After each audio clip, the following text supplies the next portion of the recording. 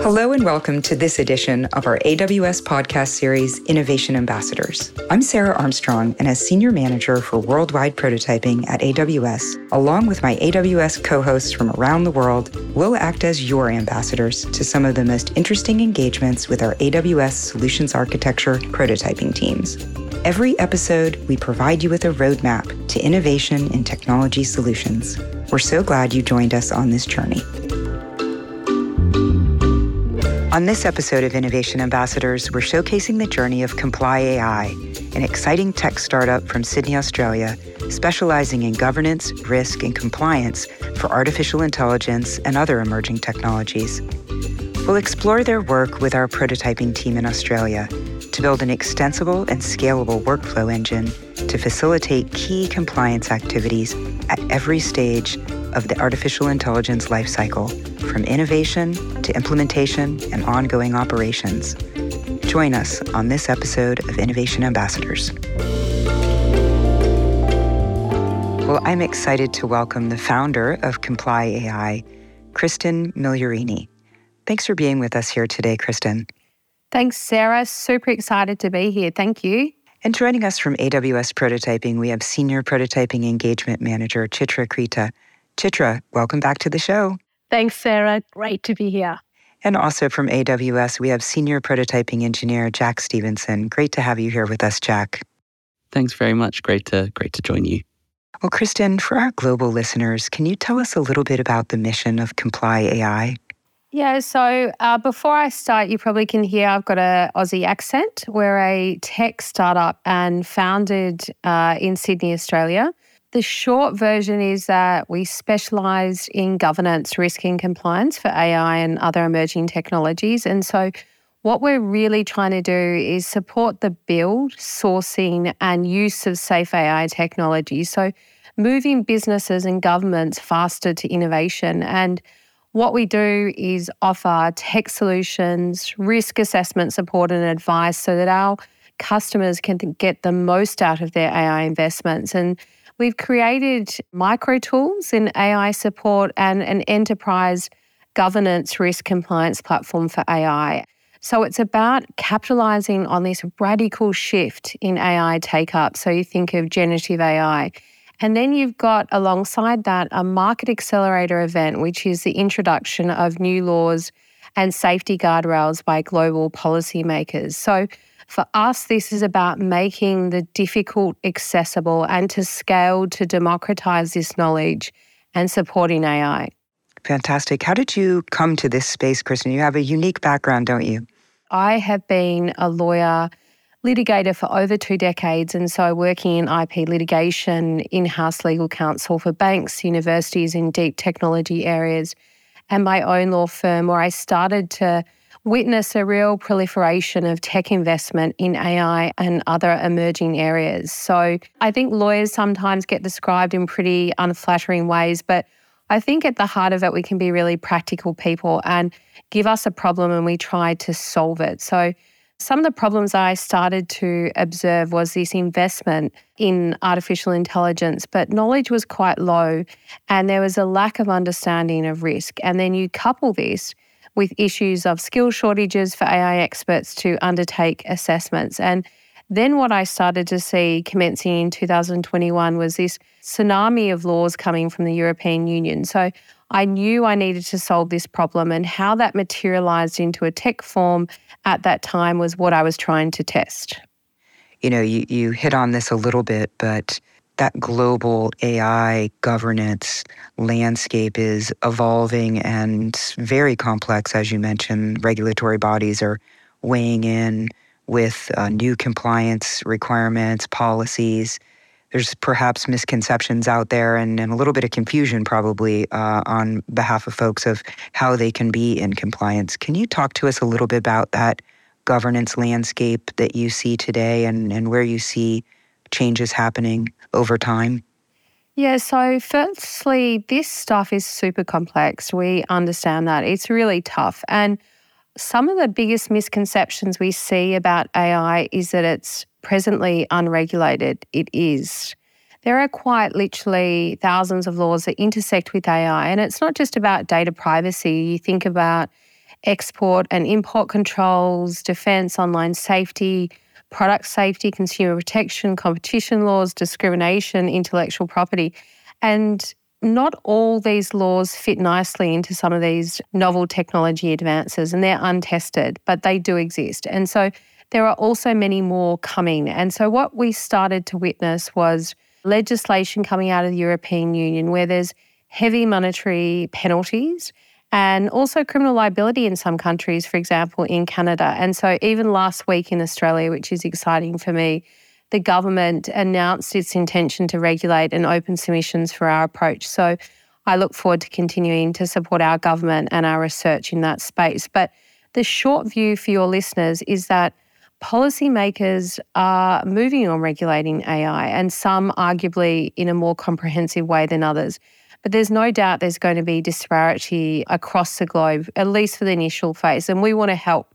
And so some of the AI activities will actually be illegal, and you cannot get those technologies to market nor sell them outside of your market, for example, in the EU. There'll be other technology that will be classified as higher risk, which means that you are required to follow a governance regime to certify your technology to market. So whether that's internally or by way of an authority. And then there'll be lower risk areas in technology where you'll have some foundational requirements. So issues like transparency and explainability for your customers so that they feel comfortable engaging with your technology.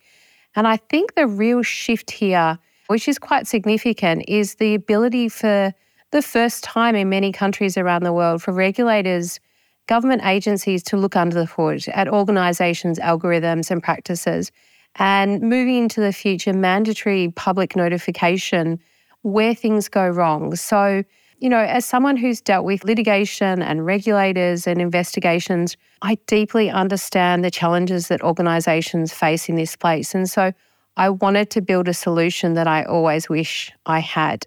That's the problem that we're trying to solve moving forward. And that complexity of laws and regulations is also mirrored in the complexity of and the considerations around diversity, isn't it? Yep, absolutely. And I think in terms of going back to this sort of mission statement of KomplyAi and, why you choose the path of leaving a profession and starting a startup, I talk about this story and this sort of pretty pivotal moment in my life. And I spoke about this to the AWS team as part of how we wanted to scope the prototype. I've got 2 young daughters, and I really want to ensure that they have an experience with technology that's safe. And when I started to do this research with some insanely smart people around the globe, I started to hear terms like distressed or traumatized data from researchers, and it truly dawned on me the significance of what that meant in the world of data-hungry AI systems. And this sort of idea of weaponizing the bias that lays dormant in this data from years gone by or even now, and training AI models with it en masse. There's this story I tell about my daughter, and at the time she was 7, and I always take her to my pitch nights so she can understand the technology. And I talk about KomplyAi, and I sort of start saying, I want to tell you a bit about me as a founder, but also the problems that I'm trying to solve. And I'm female, non-technical background, and I have young children. And if all the venture capital funds used an algorithm to determine whether to fund me or not, my chance of getting funding based on my profile are very, very low. And I go on to say that there are important decisions being made every day by machines. Who gets access to healthcare, a job, bank loans, admission to colleges. And I remember my daughter came up to me afterwards and she said, Mum, why are machines going to tell me I won't get a job? And I said to her, don't worry, your mum's going to fix that bloody problem and you and your friends are going to build it. And I sort of knew at that stage I was in the right place and where I needed to be. Fantastic. And speaking about that grand vision and where you knew you wanted to be, how did you come to work with AWS to help you get there? I started the journey with the prototyping team in 2022.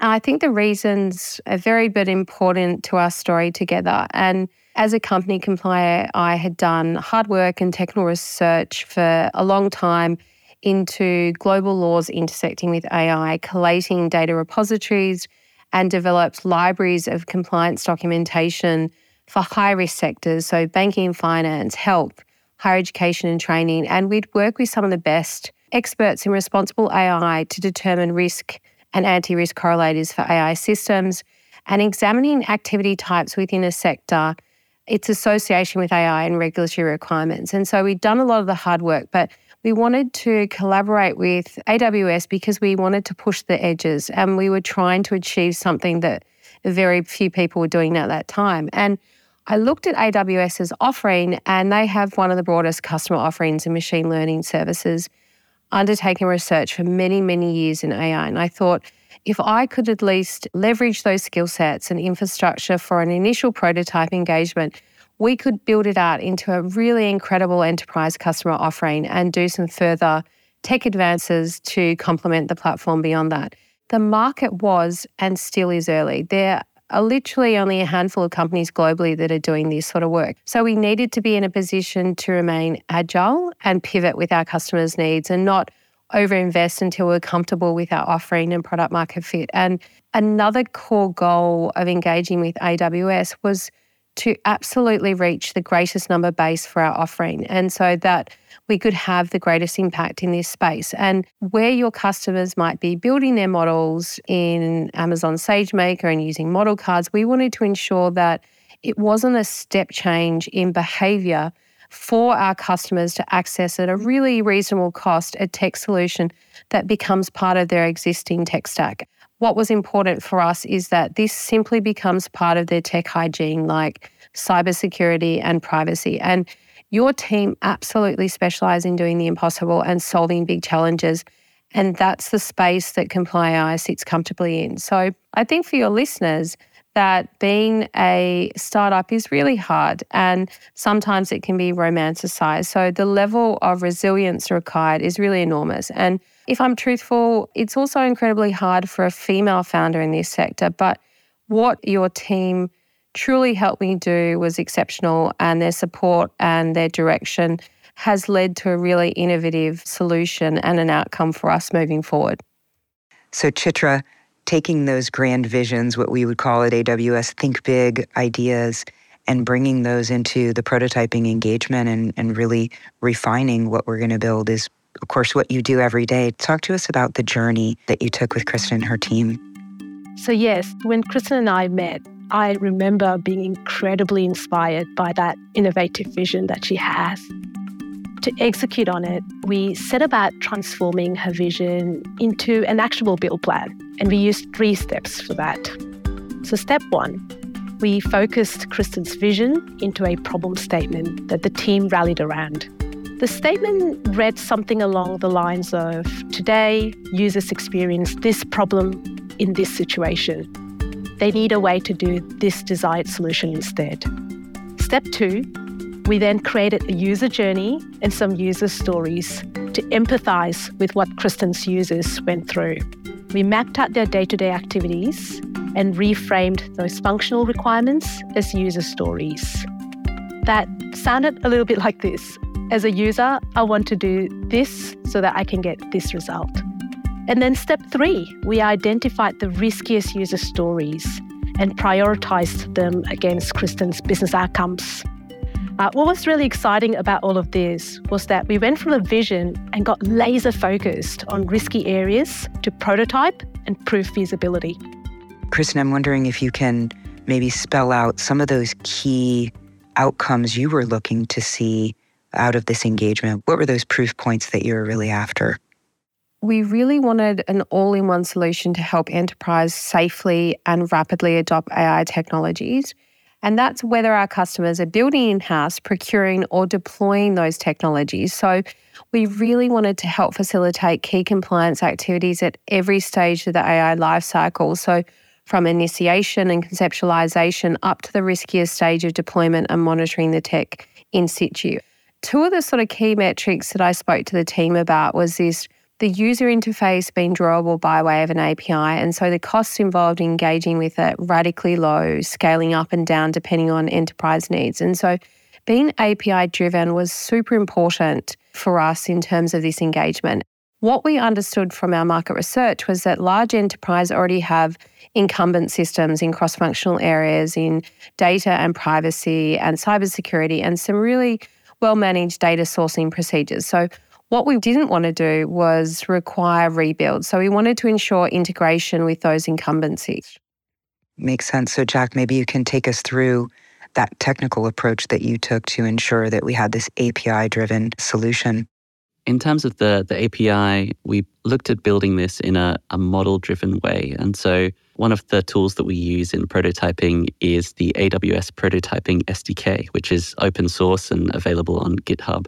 And one of the modules in this framework lets you build an API using an interface definition language called Smithy. And Smithy is actually the language that we use for a lot of our internal AWS services and building those APIs. And it lets you define all of the operations and their inputs and outputs and kind of think about how customers will interact with your API in a customer-first way. And the AWS Prototyping SDK takes this Smithy model and generates a bunch of boilerplate code for you. So it generates the CDK code to deploy your API on API Gateway. It generates the server-side code for you to write type-safe Lambda handlers to service the operations that you've defined in your model. And it also generates client code for customers to interact with this model in different languages. So building in this way meant that we kind of from the get-go could build something that enterprises could use to interact with and control this compliance management platform. And Kristen, maybe you can talk a little bit about that second. You mentioned there were two. What was that second element that was so important to you? I think that we're dealing with such uncharted waters here in many respects with new technologies and new risks and opportunities as well. And even globally, there's not benchmark metrics yet to measure those risks. And the complexity of AI systems and the infrastructure supporting it, and the fact that it doesn't follow traditional IT risk assessments, we needed to ensure that any system we built was nonlinear, meaning that the workflows that we created and our workflow engine had the capacity to branch off, to capture novel risk assessment and a layered journey of compliance for our stakeholders. And so if you think about AI systems and the complexity of hardware and software, you layer upon that open source, licensed software, and a really complicated supply chain where you have various actors coming from different countries with different regulatory requirements. It becomes a complicated exercise to ensure that you're compliant at the other end. So that was very much another requirement that we needed to cater for something different here. And Jack, why don't you take us through the approach here? One of the main kind of takeaways from that is that there are many different stakeholders and each with different actions that they have to perform to ensure that their AI projects are compliant. As well as these different people involved, there are also systems involved. So at the very core of the prototype, we needed a workflow engine to be able to orchestrate navigating this really complex AI governance landscape. When you first think of a workflow engine and workflows in AWS, you'll immediately think of step functions. And while I did use step functions in the creation of this workflow engine, it was more to keep a Lambda function alive should it need to keep running for an extended period of time. And the workflow engine ended up being some kind of bespokely written engine, which would take a workflow definition as data. And this really gave us flexibility with the workflow engine. So you could have steps be implemented with custom code to either call out to other systems or wait for users to take actions, and also could branch dynamically. So one of the things with a step functions workflow is you might need to think about all of your paths up front and the different branches you can take from at the beginning. But through this workflow engine, we wanted to build something that was simple to extend, but also could make those dynamic decisions. And so the step executors could spit out bits of additional workflow to run or make decisions to branch the workflow in different ways to provide flexibility and kind of organically grow the workflow based on previous steps. Kristen, that notion of being able to be flexible and create that iterative approach for your customers, also important from an innovation standpoint. Absolutely. And I think just to sort of crystallize some of the things that Jack was talking about from a customer perspective. So we might think about, for example, a bank, and they are procuring some form of AI technology from a third party. And so you think about the number of stakeholders that might be involved: data scientists, the engineers, legal counsel, audit and risk, product, and then the third-party procurement team. And so there's a lot of stakeholders to be involved in that assessment of risk. And so what we needed to do then was to determine a workflow engine based on a risk assessment of that project. And so whether it might be high, medium, or low risk, or potentially illegal. And then based on that classification of the workflow, it takes you through steps. So do I need a quality management plan here? Do I need a risk management plan here? Do I need to go off and branch off to do our cybersecurity checks? Do I need to branch off to do our data privacy checks? And then engaging with that third-party procurement team to understand the risks of their systems as you absorb them into your system. So that whole ability to bring in to the platform a number of stakeholders in a really aggregated way, and also to branch off into existing systems where you might have information, whether it might be data or other documentation that you have to bring together as part of documentation to certify that technology to market, is really important for us. And so if we can bring a level of automation to that process and order and give transparency at the highest level to really disparate, decentralized organization, it's key from a risk perspective. So that was absolutely something we wanted to achieve, and I think we have. We often talk in this podcast about the idea of democratizing innovation, of de-risking that. And part of that is having a appetite for, or at least resilience, you used the word resilience earlier, for failure or challenges along the way and breaking through those. Was there anything here that was a particular challenge that you would want to highlight for our listeners?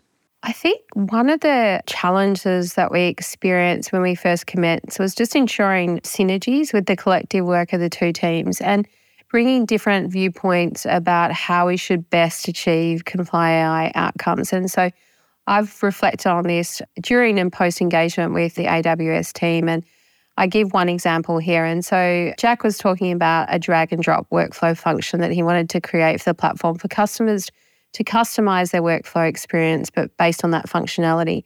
And as I said to him at the time, having worked deeply in the trenches of large organizations as legal counsel and my risk role, and understanding the stakeholders and their capabilities and what works. So I think I said to him quite bluntly, I hate that function.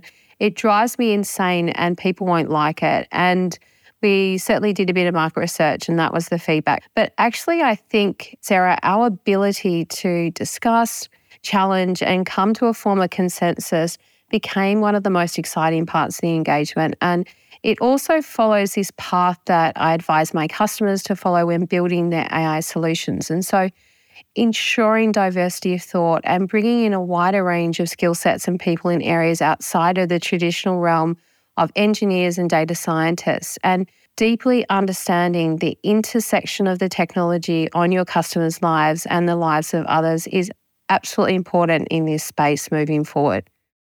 That really resonates. And Chitra, I know you've done many prototyping engagements. What Kristen just said about that importance of diversity of viewpoints, of bringing in people with different levels of and different types of expertise, so important in the innovation space, isn't it, Chitra?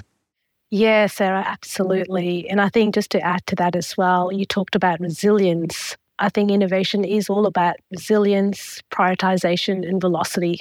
And getting these right is really the key here. Kristen, you were only with Jack and Chitra for a short period of time. Maybe you can talk to us a little bit about where you are now. Where are you on the journey of building this system out, and when will it be available to others?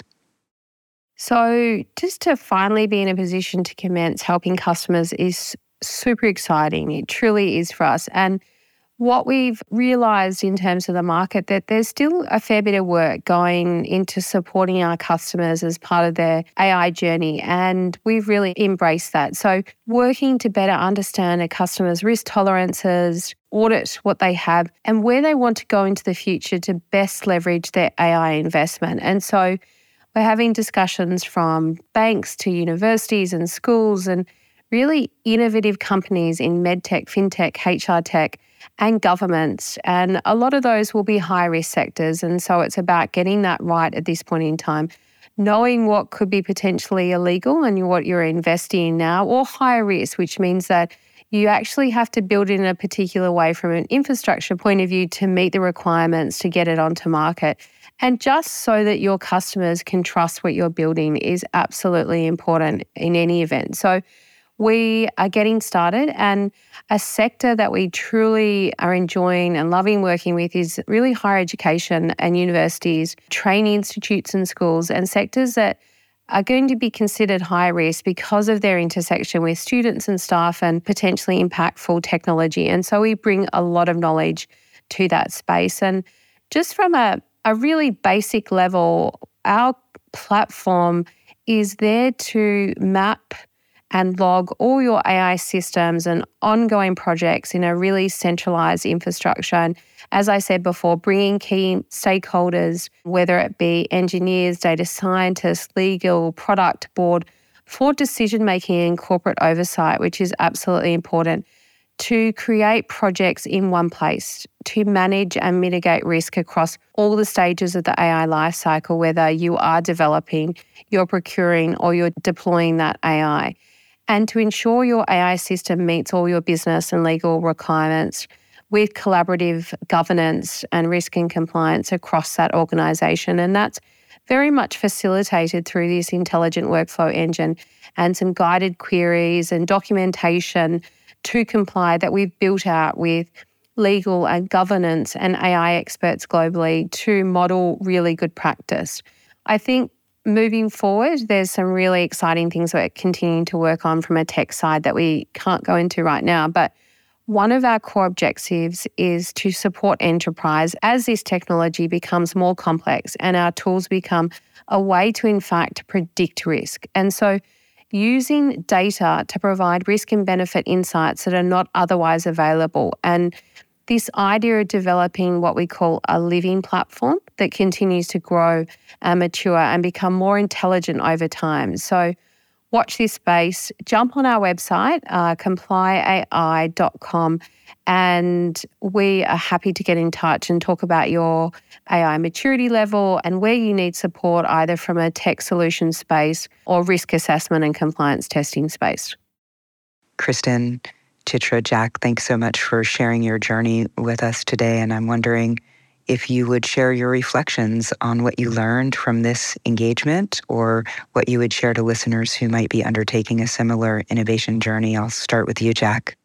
Yeah, I think one of my key takeaways would be to really ground what you're building in the user experience. So all of the amazing work that Chitra and Kristen did to kind of think through the user stories and how users would like to interact with the platform. And then building on top of that and letting your architecture kind of grow organically from that is really important.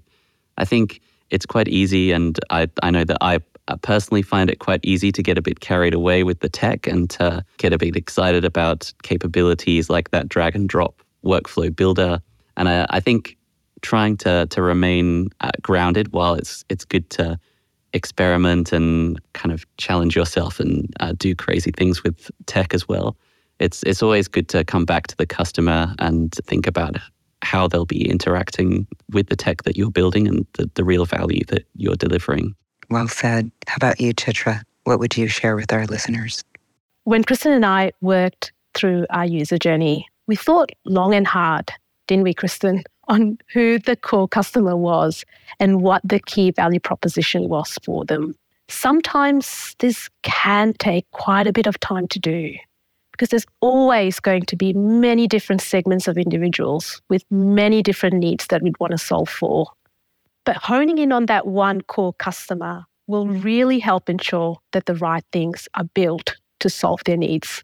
Yeah, I really love the idea of a prioritization, right? And focus being so core. As Jack mentioned, it's easy to sort of go astray, isn't it? Kristen, final words for you.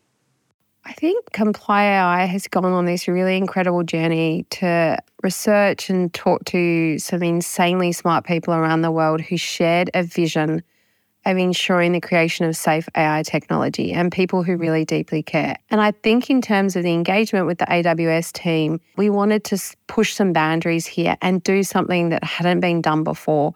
And with the support of that team, we got to a point where we have a fantastic product for our customers moving forward. And so what I learned was listen deeply to others that are experienced and know your value in that innovation process and leverage skill sets and ideas to create something special. And I absolutely hope it will support our customers moving forward and enable our customers to innovate themselves and create some amazing things in different sectors, such as health and critical infrastructure and the public sector and many other areas. And I'm super excited about the future now. So am I, and super inspired by your vision, Kristen. Thank you, Jack, Chitra, Kristen, for being with us today and sharing your vision and your journey. Thank you. Thanks a lot, Sarah. Thank you, Sarah. Yeah, thanks very much for having us. I'd like to thank our listeners for coming on today's journey with us. Innovation Ambassadors is a production of the AWS Media Series. Look for future episodes of our vodcast on Apple Podcasts, Spotify, Stitcher, or your favorite streaming platform. If you have ideas for future episodes or comments on this one, send us a tweet at #AWS Innovation Ambassadors and share your thoughts. Thank you.